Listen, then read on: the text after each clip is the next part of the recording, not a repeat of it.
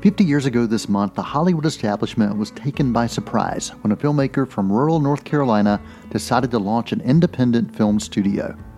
Earl Owensby was that man, and he would go on to star in nearly a dozen films and produce many more.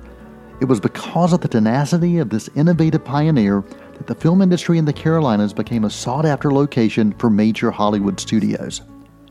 Owensby brought the likes of James Cameron and Dino De Laurentiis to the Carolinas, and the Wilmington, North Carolina film and TV industry may have never happened if Owensby had not planted filmmaking roots here.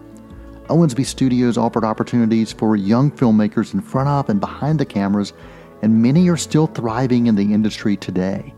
Owensby also recognized stars of an earlier generation, and he provided the platform for many of them to step back into the spotlight. From being featured in national magazines and TV to having his films distributed in over 100 countries, Owensby always remembered his Carolina roots.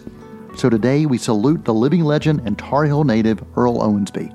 For Screen Scene, I'm Noel T. Manning II.